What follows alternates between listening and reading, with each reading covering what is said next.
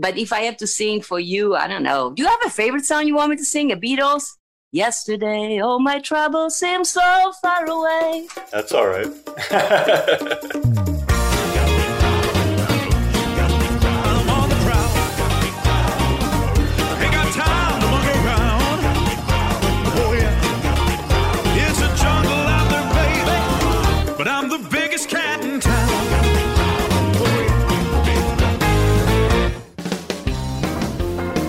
I am on the prowl indeed. Welcome to Podcats. This is Cats, John Katsalamides of the Las Vegas Review-Journal.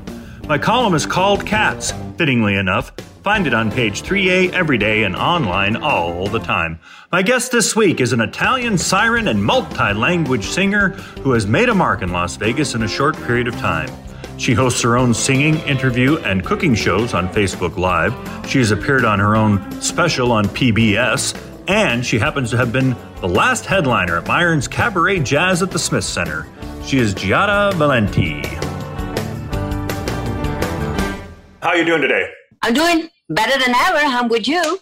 Oh, I'm good now. We've talked about doing this for quite a while, so I'm glad we finally got it done. And when we first started talking about this, you didn't have your Facebook fiefdom going at all. So I congratulate you in advance for making such an effective use out of that platform. You seem pretty happy doing your Facebook stuff. Yeah, it makes me happy because at least I have something to do while we are not performing anywhere, and it brought so much joy to many people. I create new friendship among people that are, I don't know, in South Africa, Australia, England. They communicate with each other during the Giada Live, which I think is pretty. They talk, hey, what have you done? Like, I'm not even there, but it's nice. You brought some joy. And actually, John, you've been my inspiration. You started to go live. And I remember that you were talking and people were cheering up about seeing you there. And I remember one day you said something that COVID-19 has made you a better person because we knew you as a journalist, busy, the man in town. And then suddenly you had time for your family. Mm-hmm. Even for me, I remember I was talking to you every day. I miss that, John. The point was that when I was visiting my family in Idaho, that you were suddenly, you're back in your original incarnation. You're the son, the brother, the brother-in-law, the uncle, the grandson, and that's where you are. That's where you are when they take your costume away. So that was the point of it. But, I mix it up pretty well, but yeah. I've been interviewing so many people. I've been interviewing you. I got to know so many things about you and so many other of my friends that normally I never had the time because I was always busy with other things to spend and give attention to them. And I've learned that, there is a beautiful world. There are so many great people out there. And I think COVID-19 slowed down the world. So we had more time for us, for discover friends, family. I talk to my family. Normally, I talk to my mom and dad every day, but now I get to talk also to other friends and family members in Italy because they know I'm home, they are home, so I can't hide behind nothing.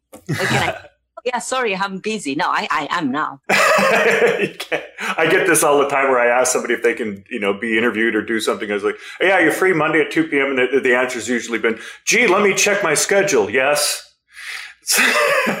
How many hours do you need?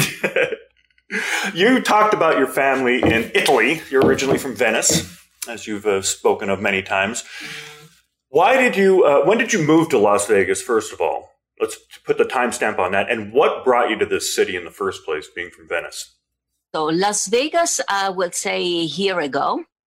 I lived in New York City before that I lived in LA for 2 years. And before that I lived 11 years in New York City. So I moved and before that in Amsterdam, then London. So I've been like a gypsy my whole life. But what brought me to Las Vegas it's been like a coincidence. I had this PBS special that I filmed in 2015 and it's in 2016 all around the United States. And even though it was a national project, so it started from Washington, every PBS stations around the United States, they have 385 of them. They can decide if they want to broadcast a show or not. So it happens that I think 95 of them started to broadcast in 2 years' time. And every time I was going to a city. for a live appearances on PBS, and then a few months later a concert. So Chicago, New York, and actually Las Vegas was the one that was rejecting the show. I mean, you were just saying, we have so many artists, so let's wait for her. We have a lot of artists in Las Vegas who want to be on PBS. So, and me, I'm always sad because I don't gamble and I don't drink. So I was always, one day when I'm going to Vegas, it's going to be for business. So I'm going to be performing there. So I never had put Las Vegas on the list of things, places I wanted to go and visit. And then suddenly at the end of the 2 years traveling around the United States, Las Vegas finally said, yes, we want to have that From Venice with Love with Giada Valenti. So I came here. I remember I did the Visions, the studio, PBS studio visit together with Myron, actually, from the Smiths. Myron Martin. And it was pure coincidence. I didn't know nothing about Vegas beside the Strip. And that night, the phone started to ring like crazy. People were pledging for tickets for my concert 3 months later at the Smith Center. So I was like, wow, this is quite great. The program was over and the phone was still ringing. You know me, John, by now. I said, okay, let me go and thank these people because these people are so nice. So I pick up a phone, and by coincidence, I spoke with this woman, Irene, it's her name, and she invited me to the Italian American Club. Yep. I said, okay, why not? They're two strangers. But I said, how bad can it be? So I went there. There I met Dennis Bono. Everybody was so welcoming. I started from LA every month, and I fell in love with Vegas. The reason that's why I'm here now is because Vegas is a beautiful place. The community is amazing. You're one of them. I mean, I lived in New York for 11 years. I met so many entertainment reporters. They're more superstars than stars themselves. And you, for instance, you're part of the community. Yes. You talk to every person that want to share a conversation with you. I think Vegas is a special place. It's really the entertainment. What do they call it? The capital of the entertainment, or the entertainment capital of the world. And I think it is. That's what we call it. Yeah, and you know, sometimes some other Vegas friends of mine said, "Don't say too much about how beautiful is Vegas because everybody's moving here." So we shouldn't say, John, that. We shouldn't promote it too much, right? I'm always curious about what people from outside of Las Vegas think of Las Vegas. And when I've traveled overseas, including Italy, including your hometown, I'm always interested in what the natives and other overseas think of the city. Growing up in Venice, what was your opinion, and the opinion of those around you about Las Vegas? Well, for me, is the Strip. For all over the world, in Italy, for us, it's a dream to come to Vegas because Vegas is gambles. We still have the idea, you know, that it's party time from morning to night, which is true. And you can come here and you can see all kinds of shows, from music show to magicians to striptease to wherever you want. So we have this idea that is because when I say now to my Italian friends that live in Vegas, for them, they imagine me every night being outside partying. Which that's why was the reason I'm not a party girl. Let's be honest. I love music. I'm kind of quiet beside and outside the music, let's say. So Vegas was not in the list of my dream place to be, but that's what it is. Vegas is that, but Vegas is outside the Strip as a heart, as a soul, as amazing people. All the people that I met in Vegas, the residents of Vegas, not many were born in Vegas, by the way, but if everybody came here for the same reason I'm here, because they fell in love with the fact that there is a lot to do, but if you want, but there is also a good way of living here. I mean, it's safe. It's I lived in LA for 2 years, and I love LA, but the distances, the traffic. Yeah. I mean, I lived in New York before, so you would say you were used to it. No, it's different. New York, you can go everywhere by walking or with the train. In LA, you need a car, and to visit a friend, it takes you sometimes 2 hours. I don't know how people in LA get anything done, really. I mean, they don't. It seems like you can be much more productive here than, even when I've worked in LA. It's like, how do people, get more than one thing done in a single day? It's very difficult just because of the logistics and the pace here. It's required because of our pace here to be able to get from point A to point B very quickly. What was your first live performance in Las Vegas, Giada? Where it was or how it was? Where was it? at the Smith Center 3 years ago. Okay. That was at the Cabaret Jazz. The Cabaret Jazz. I remember I was kind of, I'm never nervous when I go on stage. I'm always excited. And I thought it was quite special because this is Vegas. First of all, we sold out the first time I was there, and it was already a kind of personal achievement because somebody told me actually, I think a week before, that in Vegas there are 200 shows every night, and there were, I don't know how many built. And I was like, wow. So I was afraid that nobody would come there. And then I found my place here in Vegas. As I said, the people that are in Vegas are music lovers, arts lovers. They are here for the same reason. I'm here because I love to perform, and they are here because they love to go and see performances. Right. Make an habit of their day-to-day things to go and see. And you know what? People wants to come here from all over the world. I never had so many fans traveling from Europe, wherever they are, to come to Vegas because it's Vegas, baby. So yeah, I love it here. Why did you want to become a singer? I never wanted to become a singer. When I was a little girl, I had a very special grandfather, my grandfather Ruggiero. He always said that the most important thing in life is devi essere felice. You have to be happy.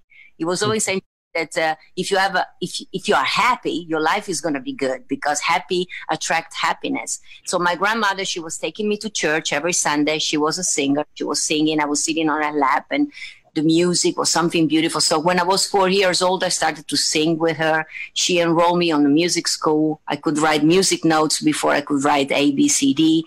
And suddenly, so I was following my happiness. I've been asked this. I never made a decision to be a singer. It happened. I started to sing.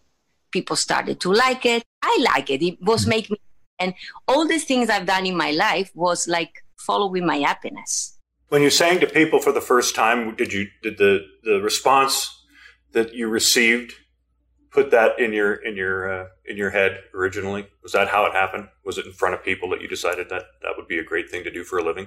I don't know if you have anything that makes you feel good. For me, when I was singing, I still remember, I don't have memory of when I was 4, 5, 6, 7, but I remember when I was 10 that I started to do all these song contests. Singing makes me feel good. I can have the worst of my day. I can be even sick and miserable. I filmed my PBS special with 110 fever. I was very sick and congested. Yes. Whoa. I had this discussion also with Matt Guss a few days ago. He felt I saw that. Music makes you feel good.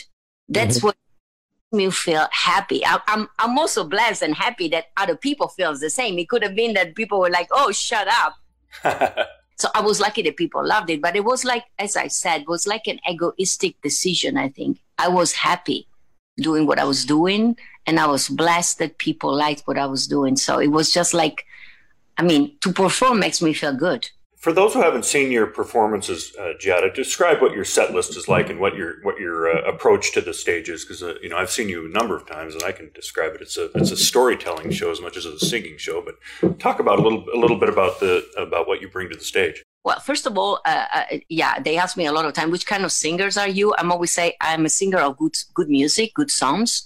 I said I had this amazing grandfather. He always told me that sometimes we get in trouble in life when we have too many, we categorize things too much, like the person is black, white, yellow.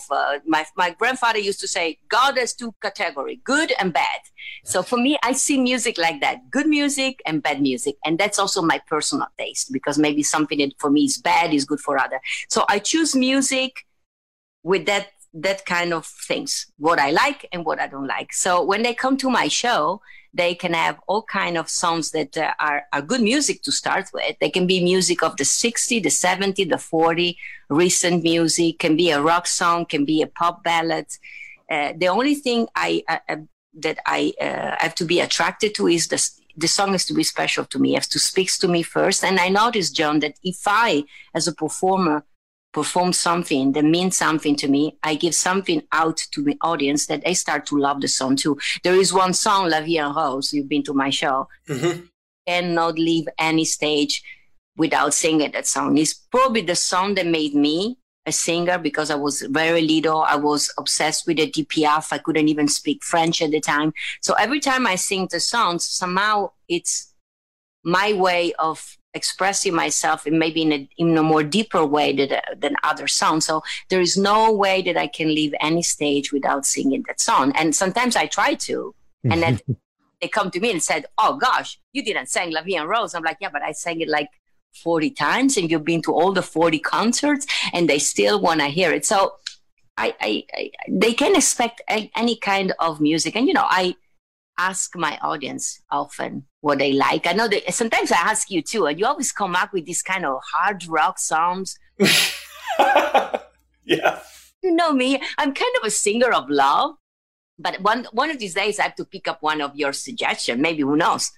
I started as a rock singer, for God's sake. So yeah, I bend on that. Yeah, I like to see people, kind of outside what I've seen them do already. But I'm a big Beatles fan, and I love all of the performers who are in residency here, and who have been in residency here in Las Vegas, so that's usually what's top of mind. If I've recently talked to Shania Twain, I probably have a Shania Twain song in my head. That's just how it is. Do you have anything original? Any favorite original song? I'd like to hear a little bit of singing if you would be so inclined, because I know you can sing a cappella incredibly effectively, and I've seen you do it. No, you're asking me if I can sing an original to you? Anything, yeah. Anything. But I have an original song, and if you ask me what is maybe the most special song, was also my PBS special. I wrote it myself. It's called Italian Signorina, I wrote it basically in Denmark, in a cold day in Denmark with two jazz musicians. We were writing music for other singers. And you know me, I'm kind of having fun all the time. So these two musicians, very, very serious jazz musicians, they said, "Why wouldn't we write something about you?" So we wrote this song to start, I'm in Italian Signorina, in the mood for love. That was the first things that came to my mind. And actually, funny enough, is the song that brought me to the United States, because I made a little demo out of it. JJ, my manager and husband, sent it all over the world. And we got invited in New York by Clive Davis. Oh, geez. Wow. And my voice was enchanting. And I was like, with Italian Signorina, I'm easy going, lying back, enjoying life. I was like, wow, Clive is like me. So he thought it was that's still to this day is a special song. And I always introduce the song like a song I wrote for myself. I love chocolate. I love the touch of my man. I love to walk on the beach. And all the women and some of the guys, they kind of love that kind of thing. So yeah, that's a special song. But if I have to sing for you, I don't know. Do you have a favorite song you want me to sing? A Beatles? Yesterday, all my troubles seem so far away. That's all right. I just like hearing the voice. Oh, you are. Then I don't know. Yeah, you've been to all my concerts, John, and it's always an honor. I have these things. I was about to ask you a question. I can't. You are asking me.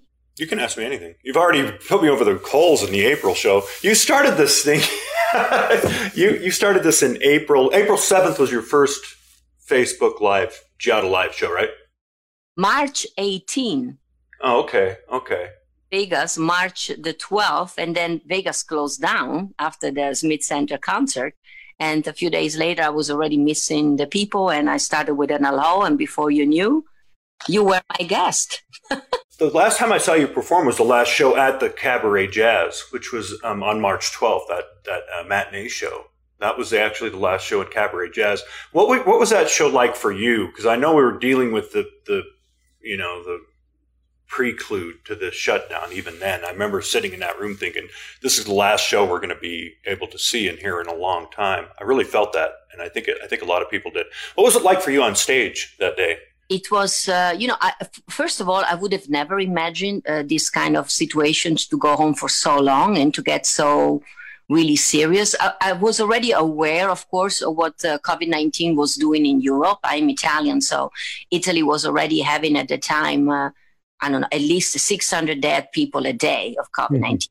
But it's very bad. So I knew the severity of it, but I was still somehow, I'm an optimist. So I would have not imagined, John, that would have been the last show. I was just like, okay. I remember, though, that I remember on stage, I was saying, tonight, guys, we're not going to have hugs at the meet and greet. We have to stay distance. So it was more kind of, honestly, even though I know, I was like, joyful to me. I would have never imagined the situation to get at the point where we are 9. I mean, all my shows are moved to May 2021, and new shows are going to be booked for 2025 because, there's many other artists that were supposed to perform in 2021. You saw. Yeah. Everything moves down in sections. Yeah, right. It's kind of surreal, actually. So, I mean, now I wish I knew that, the situation would be that tragic. I would have maybe enjoyed even more every second of it. Mm-hmm. Because, I mean, you said you already were expecting Vegas to. I remember that day really well because I had been working on some, announcements about like Cirque du Soleil had announced it was going to shut down its shows for, temporarily, MGM Resorts International. I had just gotten finished writing that when I went to see you that day. And I came in, so I was a little rattled, by that, and here I am watching this, beautiful performance. I'm like, wow. There's all this heavy news coming in, and then, seeing you on stage, it was real, it was a dichotomy. And, I just, that was ever since then, that room has pretty much been dark.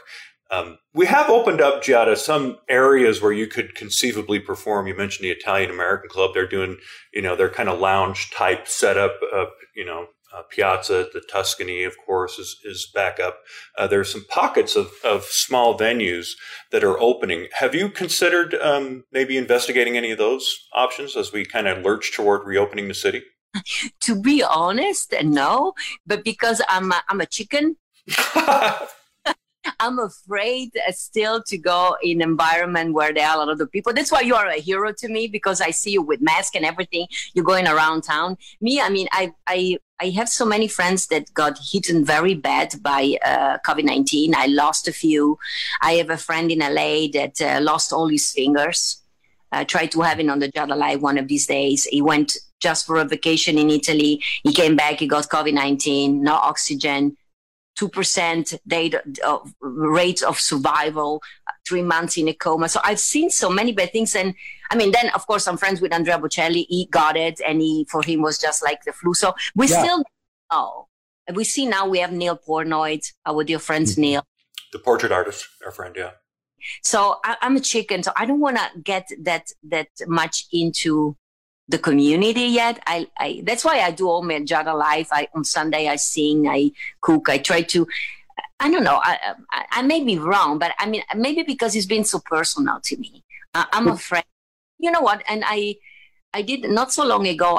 They asked me to perform a song for an event. Actually, it was American and Italy together with doctors and people in the business. And I was this doctor on while I was doing the thing. That they said that many of us have the virus positive. Actually, now that they test everybody, a lot of us have the virus in them, and they can infect other people without having any symptoms, which scares me. So I'm like, maybe I am a positive, because I mean, I've been mingling with a lot of people when COVID started in March. So it's almost impossible that I did not got it. So I said, maybe I'm one of those, then I can make people infected. So no, I haven't thought about it, but I see that life going on in Las Vegas, and I mean, were any of your relatives in Italy affected? Yes, not badly, just mild. So as I said, I lost a friend but she was in New York. Okay. So she's also a singer, so young. Friend in LA. No, in Italy, I was blessed and lucky that they got it, but none of them really. Even though my parents are around Venice. Venice, the region of Lombardia, and Venice, Lombardy, Milan, and say it's the one. Bergamo is not far away from where I am. Really, at a certain point, I don't know if in the United States they were showing news, but every day they had like 600 people dying. They didn't have a place to bury them. People could not go to funerals, so they were just basically putting all these people with the military tracks to some schools that were empty and put all those body there. It was kind of, for me, it was kind of surreal, insane, sad. So I'm scared now. So no piazza for me. Okay. No, I get it. It's a reason thing. I know people are asking me about being around all the time. I tested positive for the antibodies, and I also tested negative a week and a half ago for COVID itself on an assignment I had at MGM Grand. But it's a real thing. I mean, it's top of mind all the time, and I'm always aware of it. You know, it's a very interesting thing to go into a hotel casino. I was at the Westgate yesterday and just see a sea of masks. You know, everybody in masks. It's a very weird thing. But away from that, away from being out and commiserating in public, on your show, I've been interested in your cooking. I like to watch you cook. As you know, I don't cook.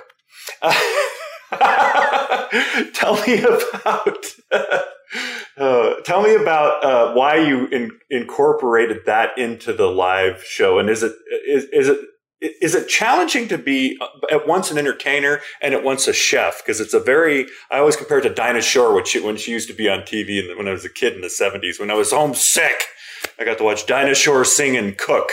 So tell me about how that all came about. First of all, you said when you are a chef. I'm not a chef. I'm a singer. I'm a performer, an entertainer. Chef. I know. COVID-19, I was cooking for you just to have some fresh meal for you. I'm always cooking for myself. Now I'm home. No, so I always said the first thing is, if I can cook, anybody can. That's why I said, John, you can cook something. I want you one of these days to make something and share. I will make something. And share a picture of something I made. Have you seen the rice I made last week? You made very lovely rice last week. Yes, looked delicious. Easy to make. So, John, you have to cook something for me. Take the hats out of the oven and bake. The hats are still in the oven. They are. We can prove that. I'll take them out. The Giada Enclave. That's what I call my oven. The Giada Enclave. That's where I keep my hats. Half Italian, John. So. Yes. I know. I mean, they always say Italian, DNA cooking. No, but I do love it. I'm always say, guys, if I can cook it, everybody can. So it's easy, it's delicious. That's my thing. So whatever. And sometimes you see me cooking. Sometimes it goes wrong. Sometimes, and I have a lot of fun with it. 2 weeks ago, I was making this, which I made it millions of times, homemade pesto with almonds. I don't know if you saw the episode. And suddenly everything, I'm not really good with machines. Okay. What I have to do is made by hands. And then suddenly I bought this little, what do you call it, JJ? These things that I have is like to crash them things. Suddenly while I'm live, the thing breaks down in pieces. So I had these, and you have to crash the almonds to put the basilicum, the olive oil, the cheese. Right. So was having JJ repair. People love that. It's like, as I said, I do it as a fun thing. But I can cook decent food because I have sometimes I'm friends with Enzo Febraro from The Win, and he was on your show. Mm-hmm. Yeah, on my show. Mm-hmm. And he wanted to cook it, and he said, "Hey, girl, you can cook, so feel more confident." Because I'm always saying, "I'm not a chef. I'm just having fun out there." So sometimes he said, "If you need any recipe," I said, "From you." I said, "I don't want to have those." Ooh. Yeah. He wants to give me some recipe, and I said, "Enzo, you are a chef. Me, I'm a singer that plays chefs." And he said, "Yeah, you can do it." So we'll see. Maybe I will tackle, sometimes I do a recipe I never made before. What I make now is all things that, I've been making with my family ever since I was a little girl. So it's easy, but who knows? Maybe of this day it's going to be challenging. By the way, tomorrow I'm going to make cocktails because, I don't drink any kind of alcohol. You don't drink alcohol? No, but while I was starting to cook, many people they thought I was an expert. Apparently, people see me and they think, "Oh, she's an expert." So they were asking me, "Which kind of wine do you pair with this food?" I'm like, "How do I know?" Cola Light you can drink with. So I decided to use coffee to learn more because my father always say that one of these days they're going to take away my Italian passport because Italians needs to drink wine and I don't drink. So I said, okay. So I started to Wikipedia everything. So I don't know if you saw I talk about wine. I have some friends because I was born in the regions where a lot of famous wines are produced. The Pinot Grigio from Santa Margherita is really outside my mother works for them. So in the factory. So I never had interest for wine. So now I start to do this journey into the planet of wine. So I talk about the Pinot Grigio. I learn everything about the Prosecco together with my guests. And then I noticed that people were asking, can you make cocktails out of it? I said, I don't know. So yesterday I bought a cocktail shaker. So I'm going to make cocktails tomorrow. Don't ask me. I did some mint and some alcohol. And I just tasted because, when you don't drink, you get drunk even with the smell of it. Mm-hmm. So I always have a zip or wherever I'm preparing at the end of the show just to avoid, who knows, crazy things happening because I get drunk while I'm live. I can just imagine you drunk. I can only imagine you drunk. And I'll tell you, I've been threatening to do this for a while, Giada, which is incorporate a mocktail into my column, like a mocktail of the week. And I've been asking for them more and more. I was at the Sand Dollar a couple nights ago. They reopened and they offer pizza and a food menu over there. And they made me a mocktail. It was really good. And on the fly, the bartender did. It was just, ginger orange juice, cranberry juice, fizzy water. And I was thinking, it'd be great to have that be a component for the column in my coverage for those of us who don't drink. These mixologists are great at making, alcoholic drinks, and they can apply that to, there's a big community who would probably like to have that option, If you make it, then I'm going to pick it up from the column and then I'm going to make it live from my kitchen every Saturday. All right. We're on to something here. You've had a lot of kind of big name guests on your Giada Live shows, and I've tuned into a few of them. I remember seeing Tony Orlando on the show. I was impressed. My friend Jim Caruso, Matt was on.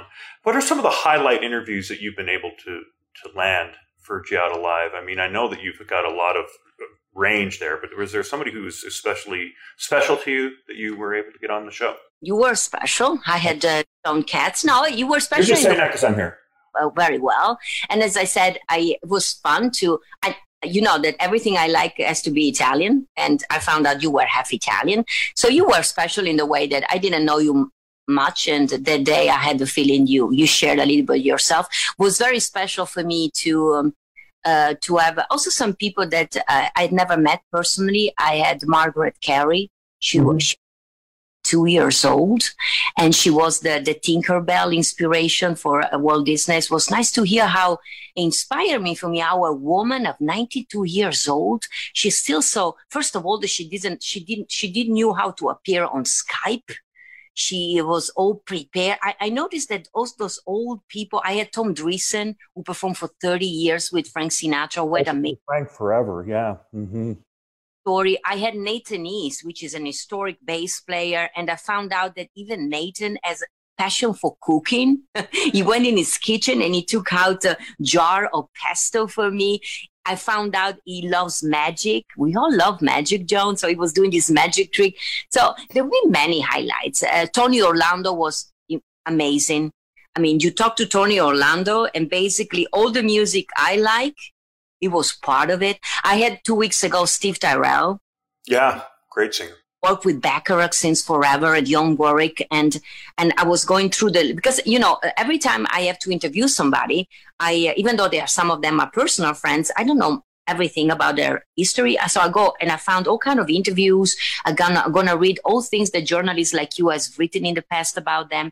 I found out, for instance, Steve Tyrell, it's been part of stuff that I was like, really, my God, that record was like, I played millions of times and he was there. He was the producer. So, and it's nice to find out how, because when you ask them about that, I'm always interested when they work on something. I was friends with Phil Ramone. Unfortunately, he died. He cannot be my guest.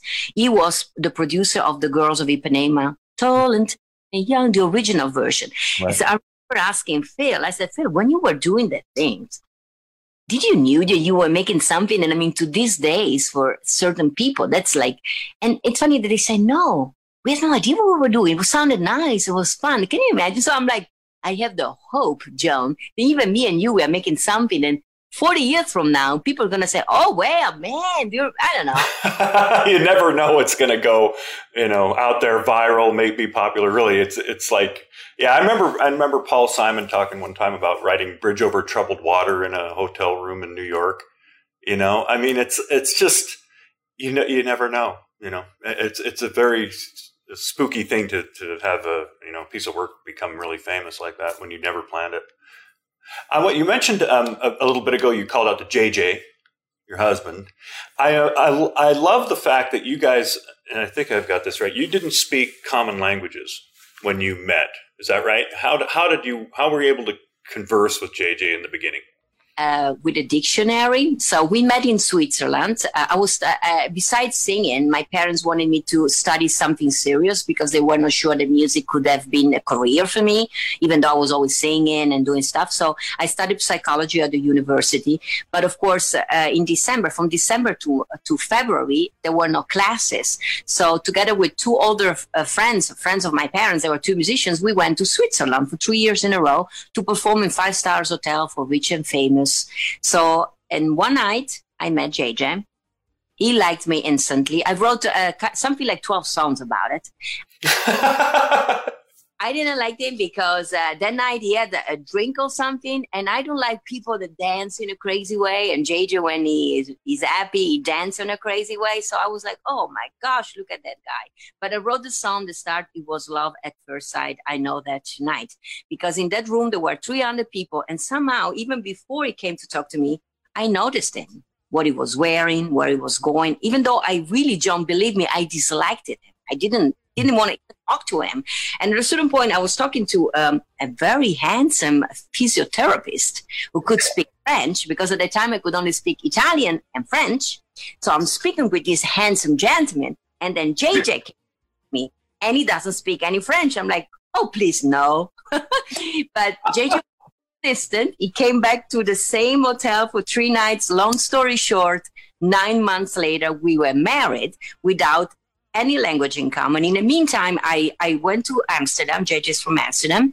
So JJ was working on television, so he had busy schedule. He was never at home. He bought me this book, Learn English for Dummy, I would say, but actually it was for Italians.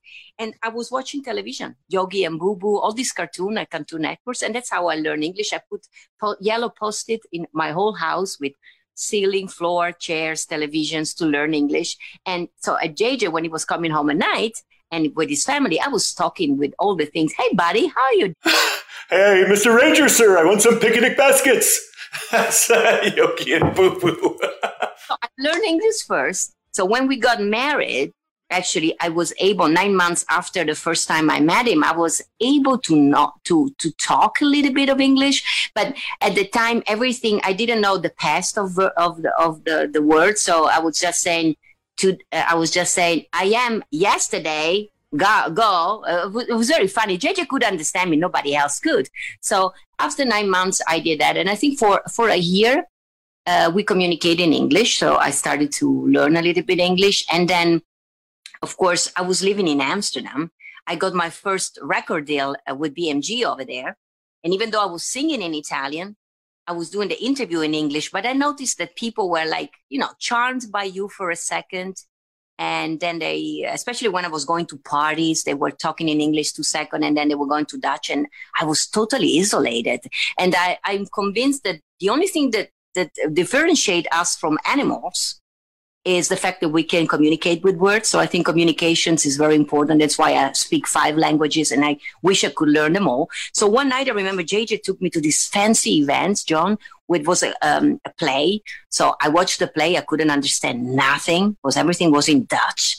And then at the end, there was this beautiful after party with all celebrity from the Netherlands. So they come to me, they speak, oh, you are Italian, 2 words in English. And then suddenly I'm engaged. I don't even know why. In a conversation with everybody speaking in Dutch, there is all the actors of the play, the parents of the thing. So suddenly a person goes to the bathroom. Another one goes to pick up a glass of something. And me, I'm there listening to these absolutely obscure conversations in Dutch. Everybody forgot about me. And at a certain point, it's me and this lovely lady, the mother of the main actor, which is a famous actor in Holland. So everybody's gone. It's me and her. And she looked at me, and in Dutch, she said something. I felt so ashamed that the whole time I was like nothing, like... So the day later, I said to JJ, tomorrow morning, I'm going to learn Dutch. I went to the Volks University, and in 6 months, I've learned Dutch because I thought, I tried by myself. Dutch is very hard. It's a mix of German language, and it's difficult. So I tried, and because I thought, oh, I'm such a clever lady, I'm going to learn Dutch like that. Impossible. 6 months. Yeah, wow. 6 months. And yeah, they have those those classes for. Actually, it's funny because in my class there were people from America, people from France, all people at Expo, that people that were coming from other countries and they were living in Amsterdam. And so yeah, in 6 months I've learned. And then of course again, I always say television, if used properly, is a good way to learn things. I was watching these Dutch telenovelas; they have them. Mm-hmm. So every day I was, it was called Goede Tijden, Slechte Tijden. Still very popular. Good time and bad times. You get the picture, right? Mm-hmm. Was that relationship going bad and coming back together? So it was easy to follow. I knew all the actors because JJ works on television and all those people on TV were friends of mine. So, and suddenly, little by little, I learned Dutch. All the bad words, this is the first one I knew instantly. That's actually, the first week. We talked about it even when Matt Gass was my guest a few days ago. He said that he knows. He didn't say it during the live, but he said that he knows all the bad words in Italian. I don't know why, John. It gives you something. It gives you a way to be expressive, I guess. What do you guys speak around the house? English? We speak English if there are other peoples around, and we tend to speak Dutch if nobody's around because we are polite. So and we call JJ's mothers every morning, so we speak in Dutch. I'm so proud of the fact that I can speak Dutch. That actually it's funny, John, because it's my second language. Because now French was my second. I haven't spoke French in so long, so Dutch is my second language. I think in Dutch. So happy ever. In Dutch, and everybody's like, "You speak Dutch?" I'm like, "Yep." You think in Dutch? I think in Dutch, which is sometimes a problem because when I speak in English, I may do it maybe also with you. I put because Dutch and English have some words sometimes that they're, at least to me, similar. So JJ sometimes said, "You just said the Dutch word when you were talking to whoever." I said, "Oh, did I? I don't even know." I'm confused, John. When you dream, what is the language? I don't know because I think I dream in Italian. I hope so. I don't know. I dream in a language I understand. So I guess I don't know, Italian, English, depends who I'm dreaming about. Right. If I dream, probably would be in English. Sign language. What impresses me about that whole thing with JJ is that he was able to knock out of the box a physical therapist who was handsome, who was speaking French. That's in sports, they call that a major upset. Yeah, he did it. I mean, you know what? As I said, I wrote this song that is called But Beautiful. I wrote many songs about the relationship. Actually, one is called Solo Con Te, Only With You, which is the song that actually got me to the record deal with BMG. I remember because you should know that there was also a little incident. So I met JJ and I didn't like him. So being a singer, maybe I have to ask other female singers. Sometimes because you are a performer or a singer, man tends to be that to think that you're a easy thing. Oh, she's a singer. She's an entertainer, like we are like, I don't know, easy to get, easy to catch. So I'm always been very protective of myself. I'm always, especially when I was really young, I always kept whoever was in the audience, like I had a wall around me, because I always felt that I thought singers are easy prey, easy thing. They are there, they move, they do these things. So when JJ started to talk to me, I like with everybody, I really had this wall around me. But JJ somehow was able to, with his kindness, he started right away to smile. And I remember I went there with these two older gentlemen, and they were actually saying to me, "That guy is special. Look at him. When he smiles, the eye smiles a lot." Yeah. Uh-huh. Yeah. So he won. And actually, he always if he tells the story, he said that he won my heart because he invited me for dinner. Because that was a problem in Switzerland when we were singing in these very fancy hotels. But of course, as performers, we get to hit with the people in the service. So there was not the nice buffet and the nice things that you saw in the 5-star hotel. We were hitting on the back, hot dogs, all stuff I didn't like. Raclette, which was something with garlic and things. I hate that food. So while I was in Switzerland, I was really starving myself. I didn't like anything. So JJ came to me and he said, "Would you like to go have dinner with me?" And I said, of course, no. But then those two generations, they say, You always complain that you don't like the food. Let him treat you to so I asked him to take me to the most fancy restaurant in Adelboden, which is this exclusive place to ski in Switzerland. And so JJ said, I won her heart because I took her for an expensive dinner, which I remember finally I was eating all this good food. And I have an anecdote for you. So suddenly I'm having this nice, luxurious dinner. I don't speak any Dutch. I don't speak any English. And this very beautiful Dutch lady, she takes a chair and she comes and sits with us. How do I know? Because actually this event in Switzerland was with all famous people that came to Switzerland to film like a special in Switzerland, but they were all celebrities, the weatherman, the news, all the people, the actors from all celebrities were there. So suddenly I see this beautiful woman, she comes to the table and she starts to talk in Dutch. And I could see from the way she was looking at me, she didn't like me very much, but you know me, I had food in front of me. And years later, John, and I see JJ talking to her, trying to get rid of her, but she doesn't go. And years later, we were with other friends, and he said, oh, do you remember? They say a name of a woman. I said, who's that woman? Who's that woman? So apparently, John, that woman had an eye on JJ. She really liked him. Oh, hello. So JJ had no interest in her already before he saw me. And JJ was very professional. He was working on television. She was a woman working for him of the celebrity. She was a presenter. So he didn't want it to have anything to do with her. So he always sent her away. That time when she saw us having dinner together, apparently she was saying, that's why you didn't want it to have dinner with me, because you're having dinner with this woman. There you go. I didn't know nothing, Joan. I was just eating. I was like, own it. Own it anyway. You are the reason. Whether he knew it or not. You know, to these days, I mean, we have so many friends in Holland. They remember that because everybody was cheering up for us and for JJ, because apparently JJ really felt instantly that I was the one for him. So they were just saying, hey, go. I remember he came one night to what the performance I was doing with some of these. I know they're famous presenter, but at the time I didn't know. And so he was trying to talk to me and I was like, I wanted to get rid of him. So at a certain point he said, I had somebody translate and he said, what can he do to make you like him? He said, he has to come on stage and sing for me. And JJ said, I go. So he came on stage and he sang for me, I'm just a gigolo and everywhere I go. I chose the song, of course. And he had the dance. So I was like, kind of like him, you know. I mean, we can write a book. Somebody said you should write a book about it. Who knows? Maybe one day. I wrote songs about it. Thanks once more to Giada Valenti for joining us this week on Podcats.